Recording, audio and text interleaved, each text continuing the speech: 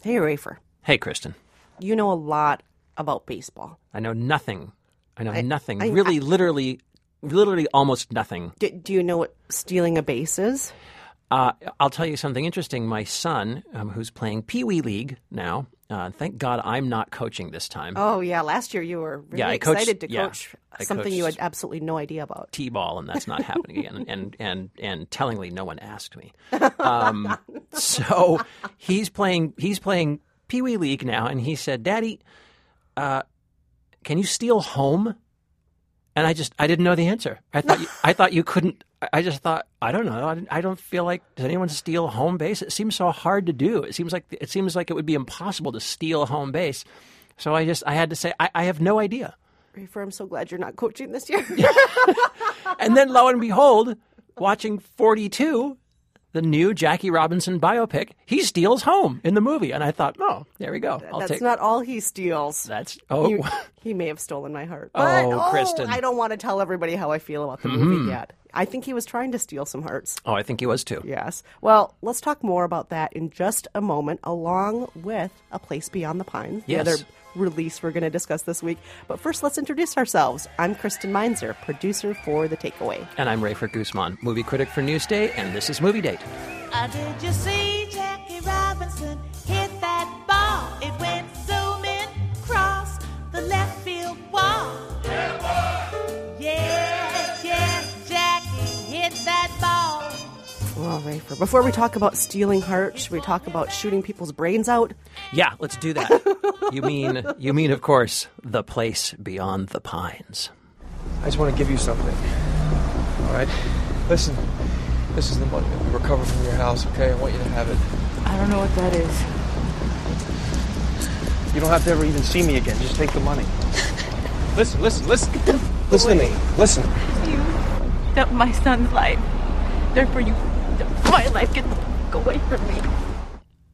That looks like an upbeat movie, doesn't it? Sounds so upbeat. Well, when you've got Ryan Gosling and Derek France, who was the writer-director for Blue Valentine, it's going to leave a spring in your step. So I'll give a brief summary if you like. I would love it if you did that. I had a feeling. I was trying to think of how to do this without giving spoilers. It's very difficult because I did not want to give any spoilers away. It's difficult, and since I've already written my review for the paper, I have a little practice for this, so I'll give it my best shot. We open up with Ryan Gosling as Handsome Luke. He's a motorcycle stunt rider who has just discovered he has a baby with a local waitress played by Eva Mendes.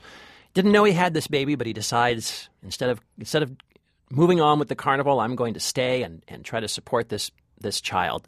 Unfortunately, he has no skills whatsoever, and except for motorcycling. Except for motorcycle riding, and he becomes the world's fastest, speediest bank robber. But this is not the only story we are following. We're also following the story of a young cop played by Bradley Cooper, who is caught in a web of corruption and politics, let's say. He sort of discovers how to navigate this world with some complications, I guess you could say. Yeah. And then in what I guess you could call Chapter 3, 15 years in the future, the teenage sons of these two men on either side of the law cross paths with fateful results. So I think I'm not spoiling anything there. You know what? That's almost exactly the notes I had written down. So that's probably what I wasn't sure if I should mention that the two boys were the sons of the other two characters, or it should just be like, and then there's these two young men. Two teenagers. in the future. In the same school. Yes. No, I think that's okay to mention. I don't think that's going to spoil anything. That's the basic gist. Plural gists. I have to point out this movie is about 2.5 hours long, too. So close, yeah. When you say this is 3 chapters, I actually felt kind of like I was watching a miniseries, an epic miniseries in the same vein as North and South, or one of those series that were so popular back in the 80s. Yes, okay. All those. And what did you make of this movie? How did you like it? Well, I have to say I went in completely unaware of the fact that it was going to be so epic, so huge, that it was And that the stories, they are handed off, much like runners in the Olympics doing the relay. Baton, That's a good handing way of off. putting It's it. your turn to tell the story now. I'm going to hand off the baton. Now it's your turn to tell the story. So these stories don't actually mingle much with each other. It's No, just not like, really. Now it's your turn to be the storyteller. Now it's your turn. Now it's your turn. And I think that going in not knowing that, I was a little bit like surprised when oh, there's more. Oh, As was I. oh goodness, there's more again. How's about that? Yes. Oh, it's 15 years in the future. There's more. Yes. I would say that, as always, the filmmaker does a great job creating a certain atmosphere. The world's a sad, sad place. Yes. Things are never going to quite go your way. I'm depressed. You're depressed. Let's face it. Nobody's happy. I'm not okay. You're not okay. And he does a great job creating that atmosphere. And things are hopeless. And even when you try to better yourself, you're probably just going to ruin it anyway. That's all there. I think yes. that's the take-home message. Yeah. So it was shot sort of upstate-ish, and it takes place mostly in Troy and Schenectady. And it does have this muted dark green rural color scheme to it, and it takes place in these kind of on the margins of I hope I'm not insulting anybody here, on the margins of what I would say are already kind of marginal towns, and very very rural, and they seem kind of bleak and empty, sort of beautiful in their way too, though. Lots of pines. Lots of pines. Partly I really wanted to tip my hat to Derek Cianfrance, the director and the co-writer, because it's pretty daring storytelling in a way to try to shift your focus so quickly and suddenly, but try to do it smoothly, from an outlaw to a cop to their sons. It's a bold attempt. And the cast, I think, is great. Everyone's outstanding. Ryan Gosling is good. fantastic. Oh, he's so good. Bradley Cooper, I don't even normally like, but I was like, he's doing pretty good in this one. He's quite good. He plays this role, and his role is almost the most interesting in the film. He's an idealistic cop who, I would say, kind of slowly realizes that he's better at being a really crappy person, and eventually kind of embraces that. And it's kind of interesting. But he is idealistic in his own way. Yeah, well, he's a very flawed man. Everyone's flawed. Everyone's very flawed. Yeah. That's true. Eva Mendes, I thought, was amazing. I thought she was really, really good. I thought she was amazing to look at. I didn't think she is beautiful. Oh my gosh, she's so pretty. But you could.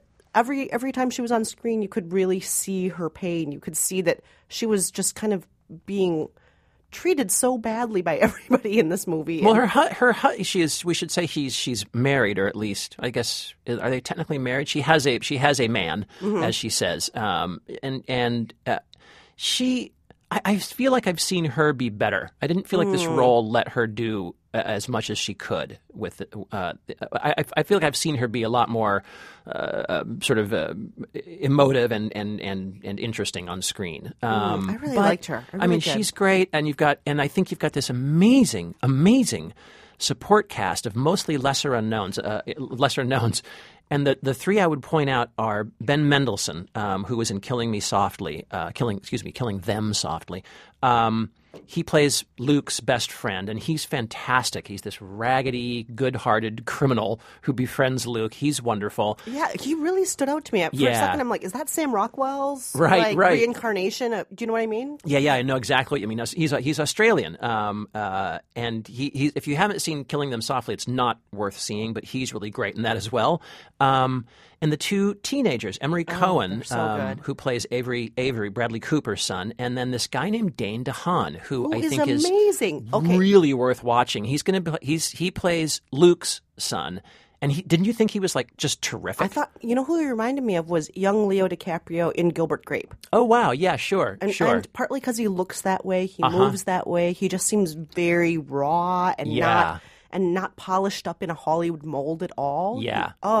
I could watch that kid do anything. Really, really he was riveting. Amazing. I think he's going to be a giant star at some point. I think. Well, he's already been tapped to play Harry Osborn in the next Spider-Man. In Spider-Man 2. Great. Yeah. So I think this guy is on his way, and he's just incredible in this movie. But I just didn't feel the movie hung together in any way. I felt like there were about 40 different themes vying for primacy. And I mean, really just anything from justice to fate to genetics to fatherhood, crime, society, economics. And in the end, I felt like my attentions had been sort of jerked this way, that way, back, forth. And I kind of left the film thinking, wow, that was a really beautifully filmed, well-acted movie that ultimately said almost nothing to me. I left with like kind of a shrug, just thinking, I don't know. You know, I actually at one point was just thinking, oh, this is like life. There's not going to be a plot. And then I thought, but it shouldn't be because it's a movie. Yeah, right. But it did at several points to me just feel like, oh, and then this happens in life, and then this happens in life. And I felt that the film was trying to tidy things up at the very end by making the boys become friends or meet each other. And I felt that the very end was really trying to make things tidy. Yeah. And that bothered me because I thought there's a better way to make this movie fit together than to try and do something so pat towards the very end of the movie. Yeah. So I have to agree with you. It was so beautiful to look at. And it's, in a lot of ways, a beautiful experience to watch this movie. But it just, I wish that it was less like life and more like a movie. I agree. So for me, you know, kind of a so-so date. I think I gave it 2 out of 4 stars. Yeah, you know, I hate to do this, Rafer, but I'm going to have to agree with you. I have to agree with you. I guess between the two of us, that's a good date. Yeah, right. Two so-so dates. Yeah, 2 sort of dates. Yeah, so I guess it's fine. It's fine. Yeah, there you go. Yeah. Well, let's talk about the movie that you know the most about, the baseball, the stealing bases, the stealing hearts, Jackie Robinson story, integration of baseball story, 42. They can say all they want. We're just here to play ball. It's just a bunch of crackpots still fighting the Civil War.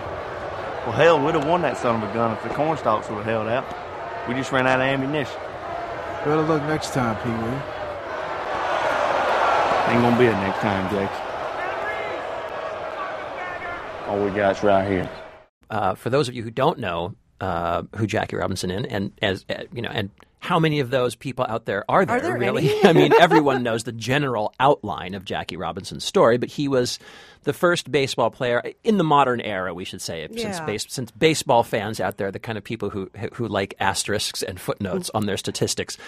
He's essentially the first baseball player, first black player to break the Major League color line with the Brooklyn Dodgers, April 15th. Go Brooklyn! 1947. Woohoo! Brooklyn. Yeah, and dem bums, the Brooklyn Dodgers, and you know, and the point I think of Jackie Robinson's story, and certainly the point of this movie, is that he had the strength to keep his fists on his bat and not strike back. And you know, when people were taunting him, race baiting him, sending him death threats, you know, shunning him within his own team. He kept his cool, kept his focus, and played a really extraordinary game of baseball, and still stands as a really great player. But I have to say, I think it's not just the Jackie Robinson story. Even though it's called 42, I think it's also the story of the integration of Major League Baseball. And we're getting that perspective from the organization itself, from the Dodgers organization. We're getting that perspective from one of the major sports writers at the time, Wendell. And so we're seeing it from a few different perspectives. And so I went in thinking it was just going to be the Jackie Robinson story, but it is, I think, also the story of how this whole process works of integrating Major League Baseball. Oh, okay. All right. That's what I took away from it. Okay. That's yeah. I mean, I guess I would say, to me, it still seems pretty narrowly focused on Jackie Robinson, but I know what you're saying. Maybe this is the origin story of the integration of baseball. But I hear what you're saying, and this is also, I think, one good thing this film does. Again, not being a baseball fan, but one good thing this film does is it illuminates a lesser known figure, Branch Rickey, who was the general manager of the Dodgers, who was the guy who put Robinson on the diamond. He signed him and decided we need a black player on this team, and he picked Robinson. And I think when people talk about Jackie Robinson, they just talk about him as though he kind of appeared.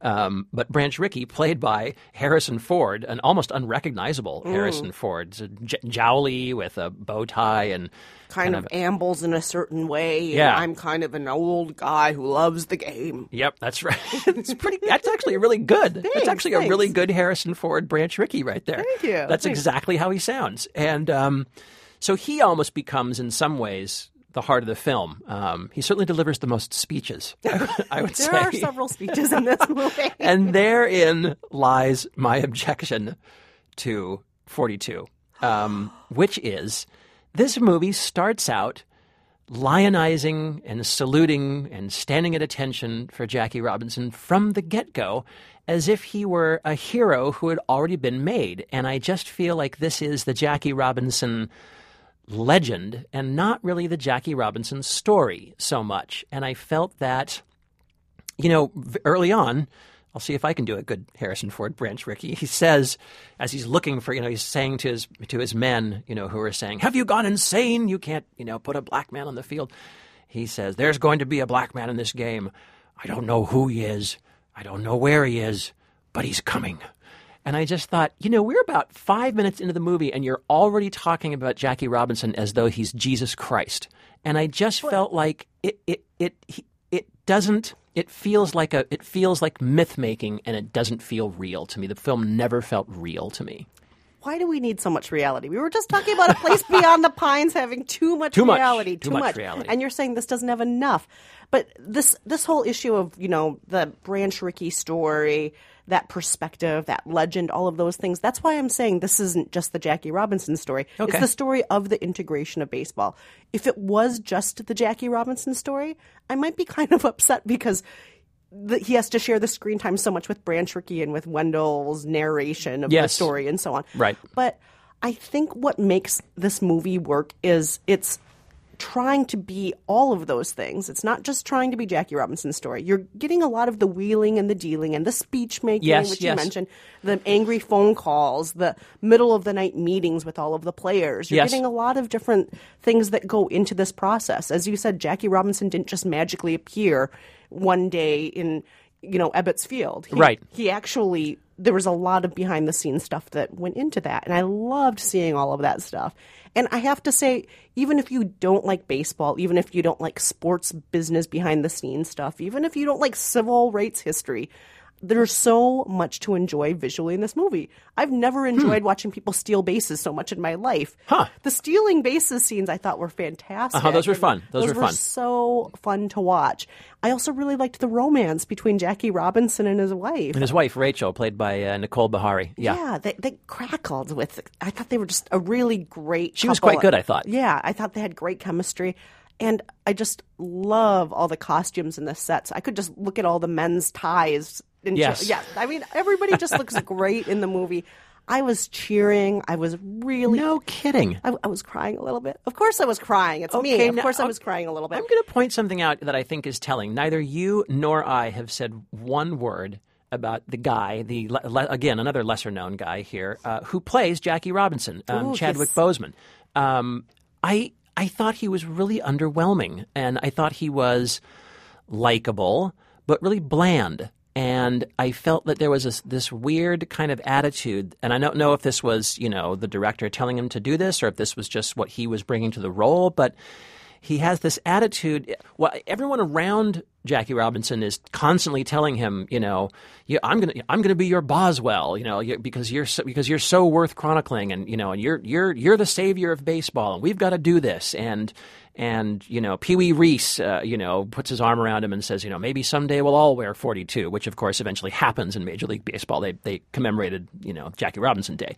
So there's all this sort of clairvoyant foretelling about how important Jackie Robinson is. And the only person who doesn't seem to realize it is Jackie Robinson, who just seems to go through life kind of bemused and sort of indifferent and slightly bored, I thought. Oh, no. There's that one scene where he has to leave the field and he goes under the stadium with his baseball bat. Yes, and he throws the bat around and smacks it on the wall. And I think that's all done in a single take, too. This really long scene with him. Yeah, okay, with good point. Rickey. And it's very emotional, and the camera never pulls away, and you just watch him have a meltdown, which I thought was great.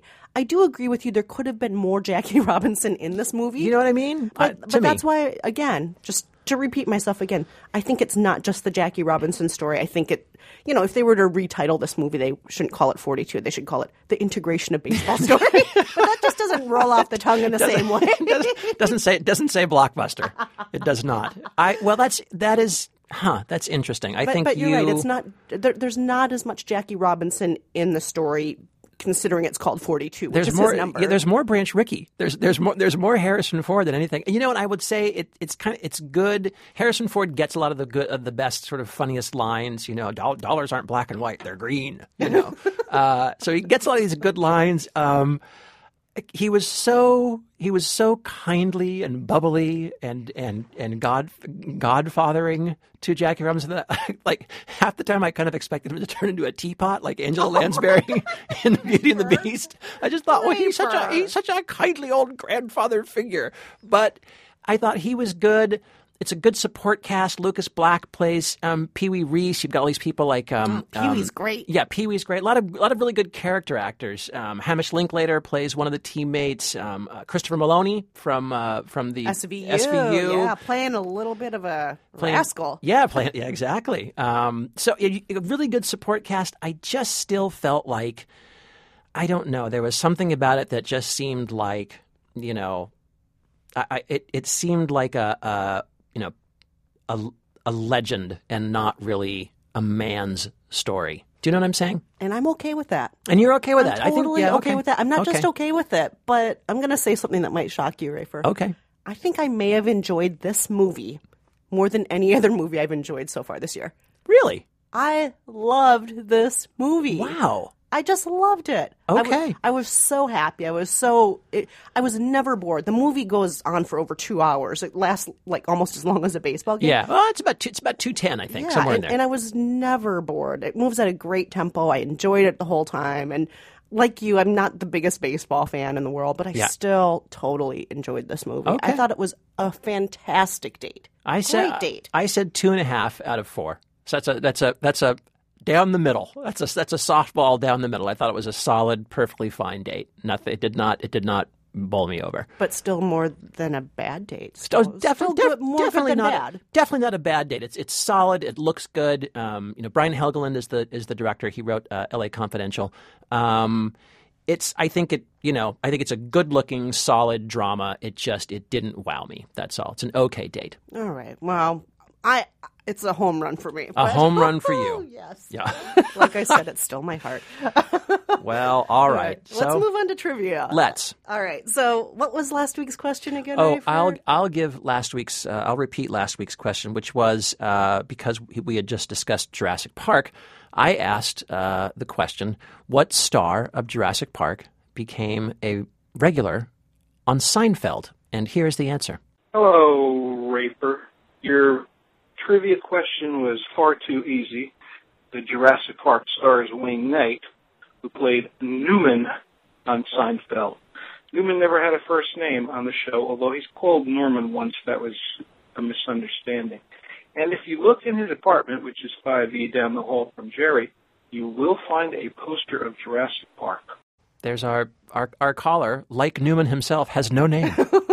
But thank you for calling in. Awesome. And yes, thank you. We love it when you call in. And yes, it might sound like an easy question, but neither Rafer nor I have ever been Seinfeld fans. No, I know. So to us, it's like, oh, that's a tough question. I have no idea. I know. I've seen like 6 episodes That'll of this be a show. stumper.